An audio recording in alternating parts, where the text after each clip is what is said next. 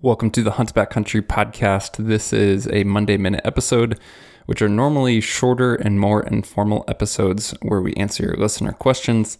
Today, though, we're changing things up a bit.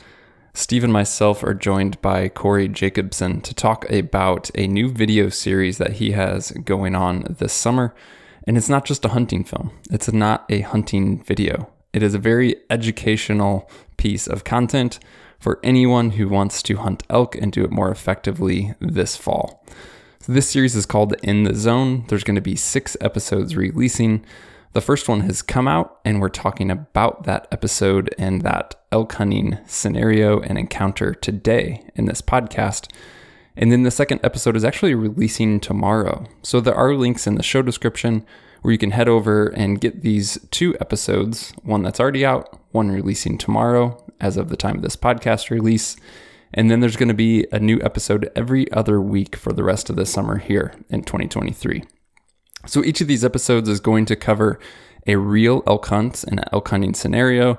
And after the fact, Corey kind of goes back and uses visuals and graphics to talk about the encounter and the setup and what went right and what they did wrong.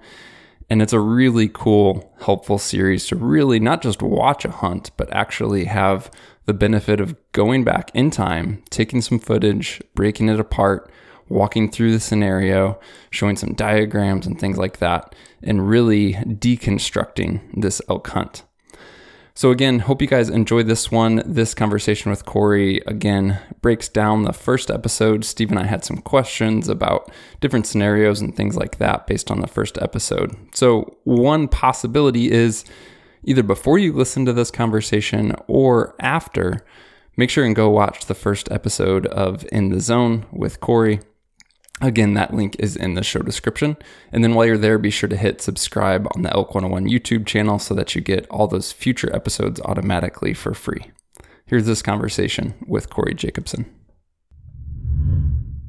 Well, Corey, I'm excited to chat with you today and get into this new video series that should be, just perfect for our audience. Guys love to hear about elk hunting, archery elk hunting, and I'm excited because with our podcast, we always try to provide helpful information that is practical, and that's exactly what you're doing in this video series, but you have the aid of visuals, not just audio. So before we dive into this episode, we're going to break down one of the scenarios of this series. Just tell us about what was the original idea for this series of videos that you do, and then when did it start? Yeah, no, everything we've done has been, focused around education. And so sharing, more than just the adventure and the entertainment side of the hunt, we always try to share educational aspects that'll hopefully help people, achieve more success. And so we always get hit up, especially on our destination elk series where we're out hunting day to day, and we try to do a good job of explaining what we're doing and sharing tips and tactics, but we always get comments after the series of, I wish you could just go back and break down exactly what you're doing. What were you thinking? What call did you use? Where was the elk at?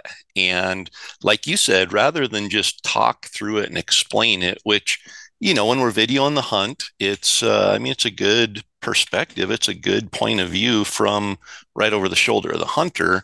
But we're hunting usually in timber and we're hunting in areas where you can't get a good feel for the layout of what's going on. Is the bull over a ridge? Is he in a draw? Is he across the hillside? Is he above us? Is he below us? And so what we've done with the In the Zone series, and we've been doing it for a few years, we usually do 2 or 3 videos a year, just our best videos from the previous season and break them down.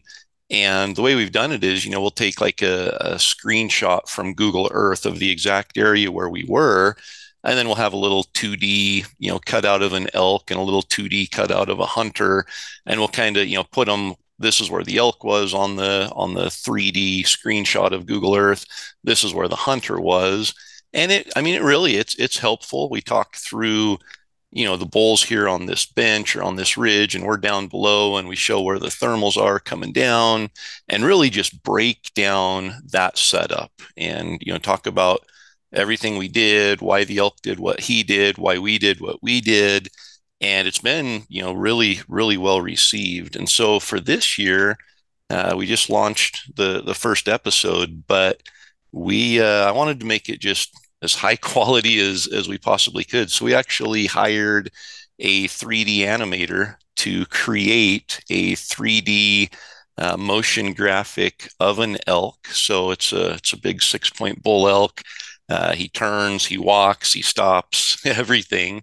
And then you'd have to see. I should post a picture of our setup, but we actually did a blue screen instead of a green screen because when you wear camouflage, green screen doesn't work real good. But we did a blue screen behind a treadmill, and I put on my pack and hiked on the treadmill in front of a blue screen and filmed it. And so we've got 3D model of an elk, 3D model of a hunter, 3D model of a shooter and a caller, and we're using that on really high detailed 3D imagery to basically create a 3D motion graphic of the setup. So you're able to see really clearly, are we set up in a patch of timber and the bull out, is he out on an open hillside? Is he in timber and we're out on an open hillside? Is he above us? Is he below us? Just really showing every detail of the setup from kind of a bird's eye view rather than from over the shoulder. So for an elk hunter watching it, it's going to be highly educational. We're going to break down everything we can about these different situations. And I mean, we're kind of stuck with the hunt that we have, but we're going to pull out nuggets from that actual hunt. So we'll mix it with footage from the hunt, with voiceover explaining, with the 3D modeling, showing the graphics, and really illustrating what we were seeing there. So the first episode is out. The second episode of this season is actually coming out tomorrow as of the time this podcast is released. And we'll have links to the first episode and then a link just directly to the channel to make sure that folks can hit subscribe and get this episode that's coming tomorrow. And then you have four more total kind of releasing all through the summer, basically right up to the start of archery elk season, really, right? Yeah, so we'll have 6 total episodes this summer, which is, I think, twice as many as we've ever done in a summer. And yeah, they'll be every 2 weeks on a Tuesday throughout the summer, right up till the end of August. So today, Steve and I both watched the first episode kind of separately and took notes and questions, and we'll just want to chat through some of our takeaways from watching this first one. But before we dive into that, can you just, Corey, set the stage for like what this hunt was, time of year? I mean, you cover it in the video, but just so listeners who haven't seen it yet for our discussion today can just kind of understand this particular hunt we're going to break down a little bit. Yeah, so it's actually Donnie and I. Donnie's the shooter. I'm doing the calling on this hunt, and it's a brand new area. We've never hunted there before. We did go over before season and set some trail cameras out, and we're back on this day. It's the first day of the hunt. It is sometime mid-September. I don't remember the exact date. Maybe the 17th, somewhere in there. And we're pretty excited. New area, lots of animals on the trail cameras, but we end up hiking until 4 o'clock in the afternoon, pretty much nonstop, and don't have a single bugle. So haven't seen an elk, haven't heard a bugle. There's a lot of other details in there that, we come to find out we're actually camped about 200 yards from an outfitter's camp that we had no idea was in there. They've been hunting it all season, and so they've kind of pushed the elk around and shot a few elk out of there. But all of the trail camera footage and everything, the elk kind of disappeared after about the 7th of September. So we've made our way through the entire drainage basically, and we're up at the head end of a canyon. It's afternoon, probably 4 o'clock, maybe 4:30. Afternoon winds picking up, and I let out a bugle, and we hear something, but we don't know what it is. So that kind of sets us up as we haven't heard anything all day. We hear something. We're gonna stick around to investigate because it's our only prospect. So that's kind of where the episode starts. Is us letting out that bugle, hearing the response, and then deciding to move up the hill to set up and see if it really was an elk. So did you find out, like back up to, you're hunting all day, and you're not hearing it, seeing anything? Were you, did you believe there was elk in the area? Were you seeing sign? Was it just void of sign? Or did you run into the outfitter at some point midday and you already kind of knew, oh, this isn't looking good? No, we had three trail cameras, I think, that we checked during the day. So as we're hiking, we're going from trail camera to trail camera, and they're all telling kind of the same story. A pile of elk, big bulls, some really nice bulls that were there mid-August through that first week of September. And then after that, nothing on the trail cameras, like complete ghost town. And so there was sign, there were rubs from that first week, there were tracks from that first week, but there was nothing fresh. And so we were probably 10 or 12 days late getting into there. And at that point, we didn't know. In fact, we didn't know. I think it was 2 days later before we knew we were camped right on top of an outfitter's camp. Just because, I mean, we're leaving before daylight, we're coming back after dark. They're kind of doing the same, but it was turns out, we didn't know until after the season, but it was a drop camp that outfitters were coming and going and dropping people off, and that's how we passed them on the trail, coming in with a load of stuff for the hunters. So, we were definitely confused about where the elk were and why they weren't there, but that transition, that first week of September, the bulls will be up higher early, and it's not uncommon for them to completely leave an area and go looking for cows about that same time. And so I think it was a combination of them leaving, their summer ground and going to look for cows, and what few elk, or whatever elk were left in there had gotten pressure for the last 2 or 3 weeks. How are you? It's a really simple, basic question, but I think probably a lot of hunters, they come from Midwest and go out on an elk hunt and they're seeing that sign. What are you using to determine if it's fresh or not? Rubs and tracks. I mean, just purely, do you have any tips there of for guys to analyze, like, because I would think if you're new to elk hunting, you're like, I'm seeing tracks everywhere, right? Like, why are the elk not here? And you don't, they stay in that location for too long, right? Because they are seeing quote unquote sign, but not realizing that the elk are, 5 miles further down the drainage. Yeah. No, and that's always the hard part is, especially in September, it's usually dry, so it's not like you're getting a lot of rain and you're able to say there's a track here in the mud that is super fresh. So, when we're looking in dirt at tracks, you can usually tell if something's been made within the last day or two. The dust is super fresh in the track, or if it's been sitting there a while, it's kind of settled down and the dirt around it's dispersed a bit. So should be able to tell, if you're seeing tracks, if they're like from that day or the day before, or if they're a little older. And I want to find tracks that are from that day or the day before, even if they're 3 or 4 days old. The elk haven't been right there, and so I've got to go and find them. But rubs, we were able to tell, man, there's rubs everywhere in here. It's where the bulls shed their velvet. It's where they started, rubbing and raking early, but you could tell the sap was kind of beaded up on the trees. The bark that they had peeled off when they were raking was getting dry and brittle. The bark that's at the base of the tree, you could pick it up and it's crunchy rather than a soft, pliable bark.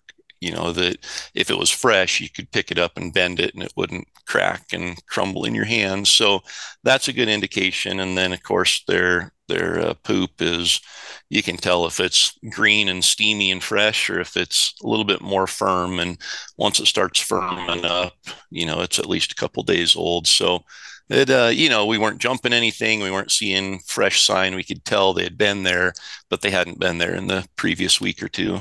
When you're talking about the rubs, I wonder, they're, it's typically a little pine tree, right? And then they break off little limbs with pine needles on it. I wonder how fast those change color to brown. Does that take a week, a month?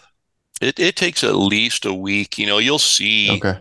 green branches laying on the ground even after a week or two, but you can tell that they've lost the moisture. If you pick them up, you can break off a couple of the needles and be like, man, this is really dry. And if it was still alive, it's really moist and pliable.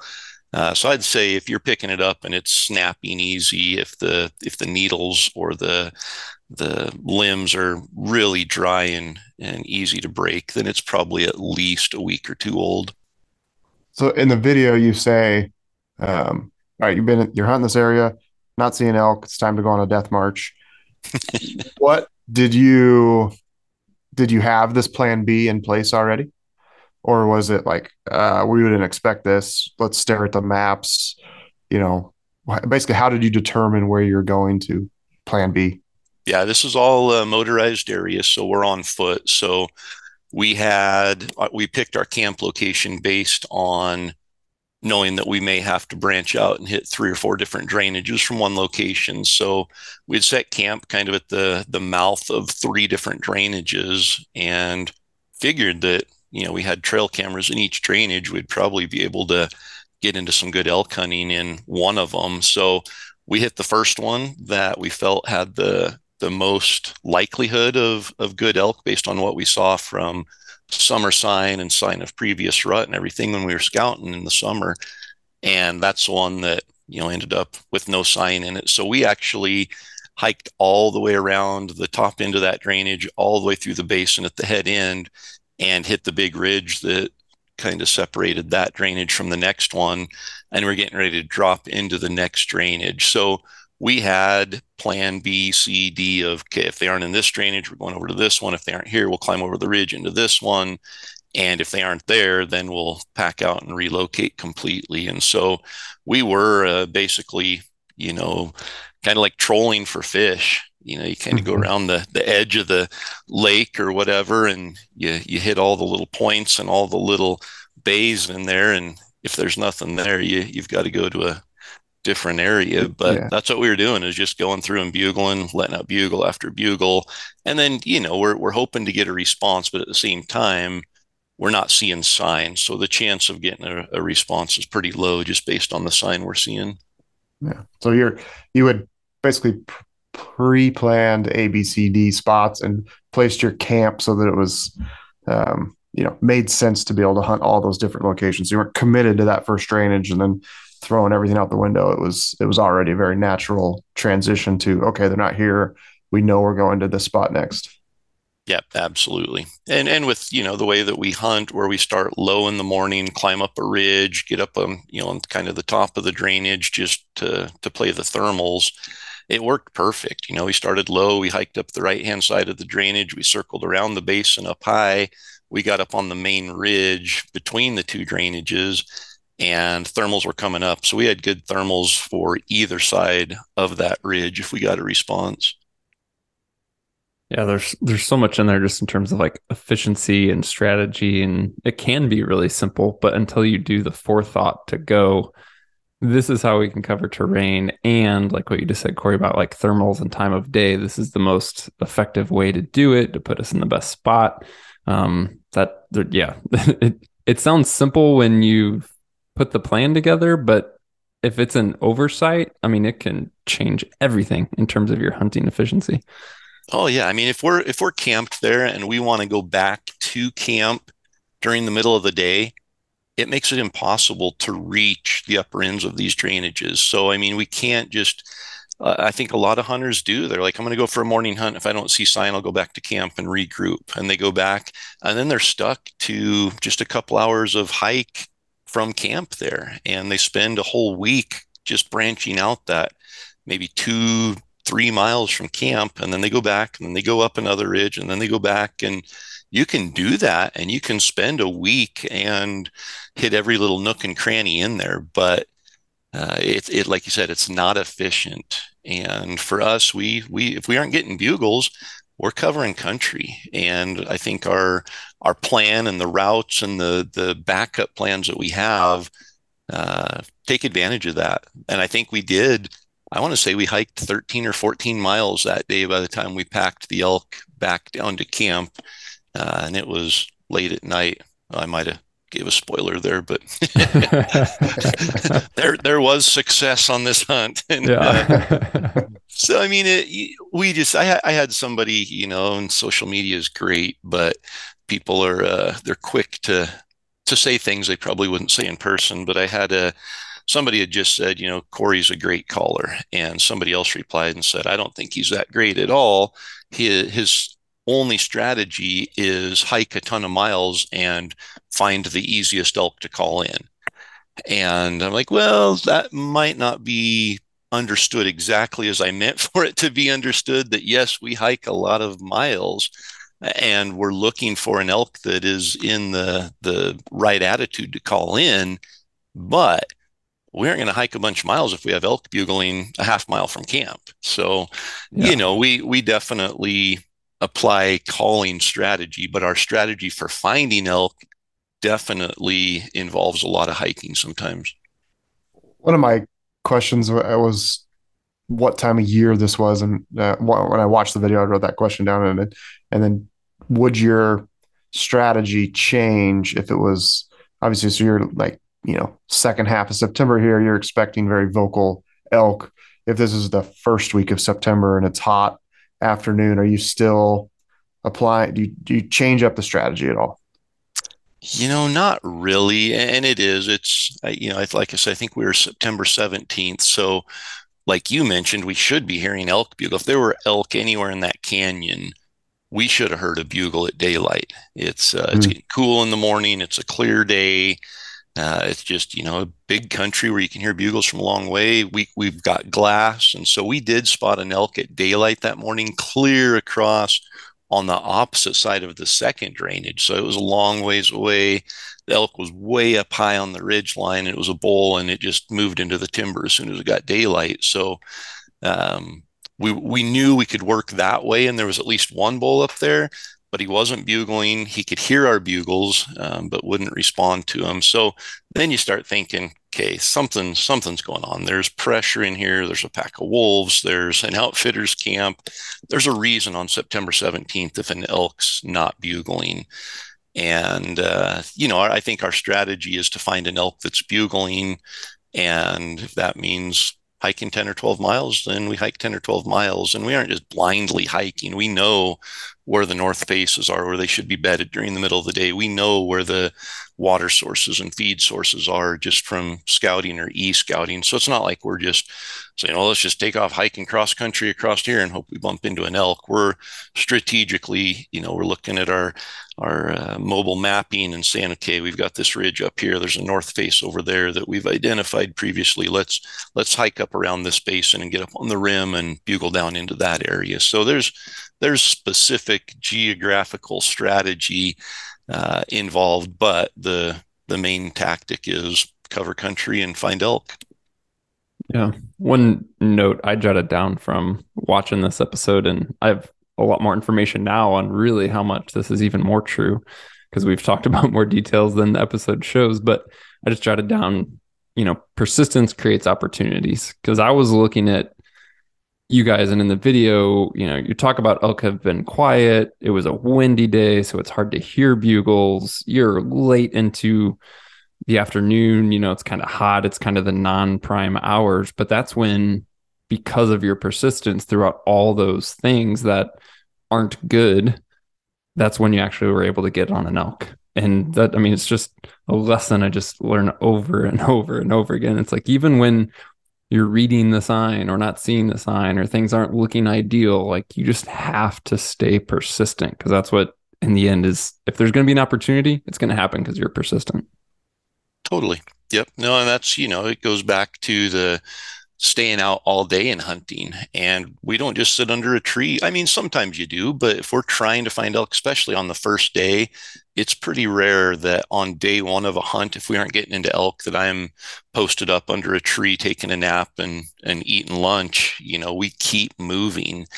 And had we been going back to camp during the middle of the day, we could have never reached the point where we found this elk. It was too far. Like I said, we hiked nonstop, and we could have taken a much more direct approach to get to that spot, but it was still several hours of hiking to get up there. As it was, we left camp at, 5:45 or something that morning, and we made it to this point at about 4 in the afternoon, and we really hadn't stopped. So we're several miles into the hike and finally found the first elk of the hunt. And it took a lot of miles and a lot of hours, and he wasn't fired up. Like I said, we couldn't even recognize it as a bugle. It sounded more like a donkey brain, and he was bedded down. He was a younger bull. He'd probably been pressured for a couple of weeks, and so it wasn't like he gave out this full bugle. We're like, all right, it's game on. We just heard a noise and thought that could have been an elk, so let's err on the side of caution and go set up just in case it was. So describe the setup a little bit in terms of positioning and kind of the context. Yeah, so and that's where the 3D modeling and the motion graphics really gets helpful. I can explain it audibly, and you can get a picture in your mind. But we hiked up onto the main ridge, and there's a little bit of a saddle there, and a big open kind of sagebrush and grass hillside that fed down off of the ridge into the drainage below us that we hadn't been into yet. And as we're looking down into that drainage on our right hand side, there's a little draw, no water in it or anything, but there's quite a bit of timber, especially on the far side of that, which ended up being the north facing side there. So we had come through the saddle and we dropped down probably 100 or 150 yards on that open ridge, going down towards the bottom of the next drainage, and bugled. And we thought we had heard the response come from somewhere across the little draw to our right that had all the timber on it. So the wind, the thermals are coming uphill, but again, it's gusting, so it's swirling a bit. And I didn't want to stand right out there on the wide open hillside and continue bugling if the bull happened to, be in just a little opening across the draw from us. If we're out on the open hillside and he takes 3 or 4 steps and gets to that opening, he's going to see us. The other thing is, if we got back up into the timber, I was hoping the wind would be a little bit more calm. So we moved back up into the saddle on the main ridge and then skirted kind of across at that level into the edge of the timber, moving towards where we thought the sound had come from.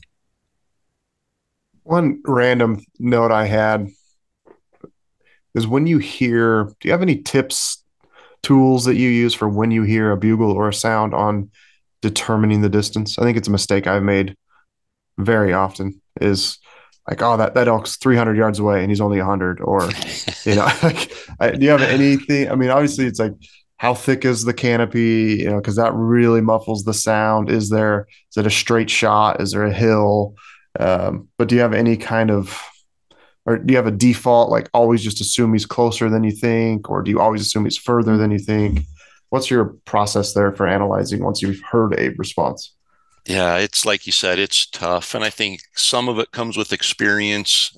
You hunt the same kind of areas, you kind of get used to judging, but it takes, messing up. You've got to bump a bull to realize, oh, he was closer than I thought. And then, it takes setting up too far away and not being able to call the bull in and realizing, must have been 300 yards instead of 150 yards. But if you're in thick stuff like we were talking about Roosevelt hunting before we started the podcast. And so if you're on the West Coast, it's so thick and there's so much vegetation there that an elk will sound like it's 300 yards away and it might only be 70 or 80 yards away. So, when you're in thick stuff, they're probably going to sound farther away than what they are. If you're out in the open, I've had times where a bull's bugling, I'm glassing a wide open hillside 400 yards away going, he's got to be on that hillside somewhere. And then I happen to look on the next hillside that's 800 yards away, and he's on that hillside. So in really open country, the bugle's going to carry farther. In thicker country, it's going to not carry as far. So for us in the windy conditions there, we knew it had come somewhere from either behind us or to our right. It hadn't come from down in the bottom or to our left. And so it kind of narrowed down. He's got to be somewhere on that hill, somewhere just on the backside of that ridge, or somewhere up on the backside of the saddle. Since we'd already come through the saddle and the thermals were going up, the chances of him not smelling us were pretty low if he had been up there. So we kind of just said, he's got to be somewhere on that hillside. With the way the wind's blowing for us to be able to hear him, he's probably within visual. He's on the hillside we can see. So it helped us kind of narrow down, but we didn't know if he was 10 yards into the timber or 300 yards into the timber. We just knew he's probably over on that timbered hillside. Middle of the day, it's north facing. There was a bench there. It was just a prime place for an elk to be bedded down. And then so you're obviously, what's the wind doing, and what's your ideal setup? Perfectly side hill to them, above them, below them. Yeah, I mean, in a perfect world situation, the thermals are either going to be going up the hill or down the hill. First thing in the morning, they're going down, middle of the day, they're going up. And then in the evening, when it cools down again, thermals are going down. And so if they're going straight down or straight up a hillside, I do like to get on the same level and move in kind of perpendicular to that thermal. And there's several reasons for that. In this situation, the wind was everywhere out on that open hillside. And I'd hoped when we got up into the timber, it would, we wouldn't get as much of the swirling wind. We'd get more of a directional thermal. And that was the case, as we got to the timber and just inside the timber, the thermals were coming up. So the bull, when he did actually bugle the second time, we were able to pinpoint, okay, he's straight across the draw from us. We're good. We're slightly above him, but he should feel comfortable to come right across the draw through this timber. He doesn't have to climb a bunch. The only wild card was Donnie and John moved into the timber to set up, and I stayed out on the open ridge to call, hoping I'd be able to pull that bull farther into the timber. If I'd have dropped into the timber, he may have sat over there and said, "Hey, you've already come into the timber a ways. Why don't you come the rest of the way? I'm not comfortable coming across." So my thought was stay out on the open hillside. He's not able to see, I'm at the edge of the timber there, but that would give me the most pull to try to pull him through the timber and into a shooting lane. The bad part was out on that open hillside, the wind was still swirling all over, and I didn't think far enough ahead to think through all the options the bull had and where he might come out. Yeah, I was, skipping ahead a little bit, but I did one of the things in the video I just got a kick out of was, you mentioned like, hey, we'll be fine as long as this bull doesn't kind of come below us. And then a little bit later, and the bull appeared below us. And it's still a mystery to me how he didn't wind us with the wind swirling like it was. I think John said something to Donnie, he's coming below us or something. And the wind is going, I checked the wind, it's going straight down at that point. But with it swirling, it must have just swirled right out of in front of him, and he didn't smell it. But he did, rather than coming through the thick trees, and there was quite a bit of blowdown in there. So it makes sense from what's the easiest route to take, that he would drop down below, hit the open hillside, and then come up the open hillside. But I mean, a more mature bull, I think, probably would have come through the timber rather than going down on the open hillside just to protect himself a little more. But this bull was younger. He hadn't probably been shot at yet, or learned the lesson of, hey, don't just walk out in the open and expose yourself. But he did, and he actually got on the same hillside that we had been on when we located him. And so as we hiked up the hill, we're leaving scent on the hillside walking there, and he walked right across our tracks. I think the swirling wind helped that. And then, with our scent kind of going all over there, it must have just swirled enough that he made it into the saddle that we had come through. And he probably couldn't hear exactly where we were either with the wind blowing like it was. So he didn't have us pinpointed. He fortunately didn't smell us, but now he's standing out in the wide open. I'm in the wide open, and Donnie and John are actually behind me and down in the timber. And I've got the bull bugling, out in the open with them being too far away. And not even at that point, until that point, they didn't even know the bull was out there in the open. One thing that, is mentioned in this video, but I didn't quite see it because John's with Donnie filming. You say in the wide open, I mean, you just purely right out there wide open. I think after the shot, you mentioned you were 20 or 25 yards from this bull, but were you fully exposed? Were you able to like work into a shadow? What did you do as the caller when you kind of realized like, I'm kind of already pinned or about to be pinned and don't really have cover? Yeah, I was wide open. So we're on a ridge that is literally, there's no timber on it. It's just a straight sagebrush and grass ridge. It goes down into that saddle, and then there's a finger ridge that turns down and goes into the main drainage. And all of that is wide open. There's a kind of a peninsula of timber that goes into the draw below us there, and that's where the bull had been bedding. But he came out of the timber onto that open finger ridge, walked up it into the open saddle, and I'm on the main ridge in the wide open. And as he's coming up, he's coming up the hill, and I finally see him. And it's like at that point, you don't call, you don't do anything that, is going to allow him to pinpoint where you're at, especially if you're out in the open. And I was hoping he'd get to the saddle and maybe look down off the backside or something so I could slip into the timber. But as luck would have it, he got close to the saddle and then turned and looked up our direction. So I wasn't even able to kneel down or to sit down on the hillside. I'm just exposed standing there in the wide open. And of course, every time I would try to take a step, he would turn and look up there. And so I'd, have to freeze on one foot. And I remember after it was all done, when Donnie came walking up there, my legs were asleep, even though I was standing or I was hunkered down there. My legs were asleep just from being tensed up and not being able to move at all. So when that happens, you can't move. Those elk are going to pick up on every movement. When I would start to call, I had to wait for him to turn his head, and I'd give a really quick cow call and point it down towards the timber, trying to pull him back down, where he came from, or back down at least into the timber, and not let him know I'm right out in the wide open. And again, if it was crystal clear and there was no wind, he's going to pinpoint it right where you are. But I would time my calls to when there was wind, when he would have his head turned, just to keep his attention and have him say, okay, I hear it, but I still don't know exactly where it's at. Because once he figures out where it's at, and he did, he locked on me a couple times, and that's when he started getting nervous. He's like, I'm not seeing an elk. That blob there is staying pretty still, but just something's not right here. And so he did start getting nervous and actually turned and started walking back down the way he had come from. How far had he traveled from where you thought he was bedded to where the setup was? He was probably bedded 200 to 250 yards away from where we were when we first called to him. And so by the time we moved into the timber there, we're probably 180 yards from his bedding area.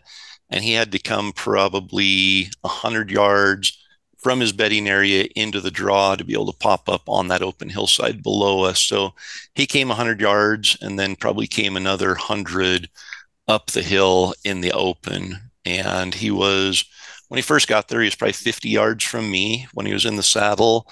And he was probably 70 yards from Donnie and John, who were below me and to my right, slightly behind me a little bit. So they weren't in a good setup. They had no shot. There was no chance of getting a shot where they were versus, compared to where I was and where the bull was. You can see in some of the footage, John's kind of focused on the elk, and what you mentioned before about he kind of pinpointed you, he's getting a little nervous, and you can begin to see his body language and him really trying to scent check and stuff like that. I didn't get a necessarily a full picture for what did Donnie get lucky and catch a shooting window, or did he have to like read that body language, the situation, know that the time is kind of expiring for this opportunity and make a move to actually create a shot opportunity? Yeah, he totally had to make a move. So they're set up anticipating the elk's going to come below them or to them, but not so far below them that it's out in the open. And I think at one point they heard him, heard brush breaking down below him. And John said, he's coming below us or something. And so Donnie kind of repositioned there, but didn't move yet. And then as soon as the bull came out in the open, he bugled. And when he bugled, before I could even see him, we have a calling sequence we do that alerts each other that, hey, it's time to move or come to me immediately. And that's just three really quick, almost hyper cow calls, just a meow, meow, meow. And that means, hey, something's going on. It isn't just me calling to the elk. I'm trying to get my partner's attention. And so when I did that, that's when Donnie turned and came up through the timber, moving up towards me. And the bull bugled again. And that's when John saw him through the trees. And he's like, he's right out there in the wide open. From there, they had to be careful, but Donnie moved another probably 15, maybe 20 yards through the timber, trying to get as close to the edge of the timber as he could. And about that time, the bull's getting nervous. And Donnie did have a shooting window there, being left-handed. I think John's on his right side, so you don't see the window as well as what Donnie had, but he had a window. And when the bull turned and started leaving, he stopped in that window and gave him a shot. I was going to ask that question earlier about do you have any ways to communicate with your shooter while you're calling, anything more elaborate than I've done for years, that 3 cow calls, just meaning like it's over, come back to me, but I've always thought it'd be cool. You could do something like, hey, move to your left 50 yards, and that's 4 cow calls, right? Like something more in depth, because there's certainly times it's just, you're the shooter and or the caller is seeing something completely different, and to be able to communicate sure would be handy. Totally. Yeah, you could probably do Morse code or something with some cow calls, but that might get a little elaborate. So yeah, we're the same, just 3 cow calls, and it's just it means something's going on. Either you come to me, if I'm the caller, like in this case, and I give 3 cow calls, Donnie's going to come regroup with me typically, where they knew the bull had swung around below him and was probably coming up into the open. He wasn't coming straight for me, but they knew they had to get to the edge of the timber to be in the setup. If I'm the shooter sometimes, and if I've got in close to the bull and Donnie's back behind calling, and then I see the bull turn and go up the ridge and over the top, I'll give Donnie 3 cow calls as the shooter to get him up to my location and be like, hey, we've got to move up to the ridge and drop over. So it's basically a come here and regroup communication. Throughout this whole video, there was so many. It's very helpful. I would really want people to go watch it. And there's so many things that I was like taking away, processing, had questions about, etc. One thing I loved though, Corey, is that even for you at the end of this, like you even talked about, hey, here's kind of what I learned or what I would do differently. Which one is just encouraging to know that Corey Jacobsen is still learning things. It's still learning them the hard way. I'll yeah. mention, by making mistakes, and that's just no matter how many times you've done it, unless you're a robot, you're gonna make mistakes, and so it's good to have those reminders. What I came away with on this was just there could have been another bull that came in from up the ridge from us. There could have, a lot of different things that it's just not wise to set up to call out in the wide open. You just really limit that setup, and you kind of hamper your hunting partner's ability to take advantage of whatever opportunity comes out of that setup. Yeah, that's what I was going to ask. Like for you, I wanted to rehash like what was the biggest takeaway, and I think obviously you mentioned the video, but that's a good summary of just knowing like. It's just amazing to me. The setup is so important. You talk about all the calls and the different types of calls, but you make right calls, but just have the wrong setup and things just don't go the way you want them to go. Absolutely. And I think that's what's cool about all of these episodes is we could talk about calling tactics in everyone. We could talk about the setup in everyone. We could talk about the thermals in everyone, but they're all different. And there's probably one element that makes the biggest difference. And in this one, it was the setup. That was our weakness, was our setup. And not necessarily the setup of the shooter, not necessarily the setup of the caller, but that combination of me being in the open and the shooter in the timber. If the shooter had been set up on the edge of the opening and I had been pulled back into the timber, a lot of times that'll work. But that combination was definitely our weakness. One of the other lessons we could have talked about is the shooter, don't be afraid to move if you need to move. If the bull's not coming into your lane, you're not going to get a shot. So what do you have to lose at that point? You might as well readjust and try to get to a point where you can get a shot. And in situations like that, where we had all that timber and all that cover, it did allow Donnie to be able to move. And like I said, my calling was limited, but I did every chance I had, to call without giving away my location completely to that bull. I was doing that just to try to keep his attention.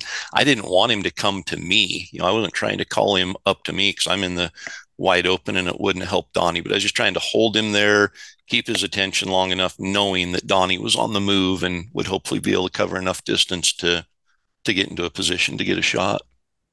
Can you give us a sneak peek at kind of the episode that's releasing tomorrow? Yeah, it's well, the title of it is something like throw away your calls or throw your calls away or leave your calls at home or something. So you know me, and if there's any chance of calling, I'm going to be calling. But it's important to recognize when calls might not be working, whether it's because you aren't getting any answers or whether it's because there's a big herd bull with cows and he's so focused on breeding that you aren't going to pull him off of a hot cow. It's important to recognize that and to be able to adapt. And for those that saw cameraman John shoot his biggest bull in Destination Elk, we recap the entire day in tomorrow's episode. Cool. Well, I'm excited to check it out. Thanks for hopping on and letting us kind of chat through this one again with you. And again, for all the listeners, there'll be links in the show description to this first episode that we broke down today, and then the channel to check out the new episode that's coming tomorrow. And then I guess just have people hit subscribe on that YouTube channel, right, Corey? And then they'll get the rest of the episodes all summer. Yeah, and that's the Elk 101 YouTube channel. That's where all these are being posted. We've got a bunch of other content there as well. But when you hit subscribe, make sure you click that little bell because that's what sends you the notification. And then you get notified every time we drop a new video, and you're able to jump on and watch it. And you aren't surprised when you aren't surprised to find out there's a new video when you're listening to a podcast telling you about it. You'll know when the next one comes. Awesome. Thanks for the time, Corey. Hey, thanks so much, guys.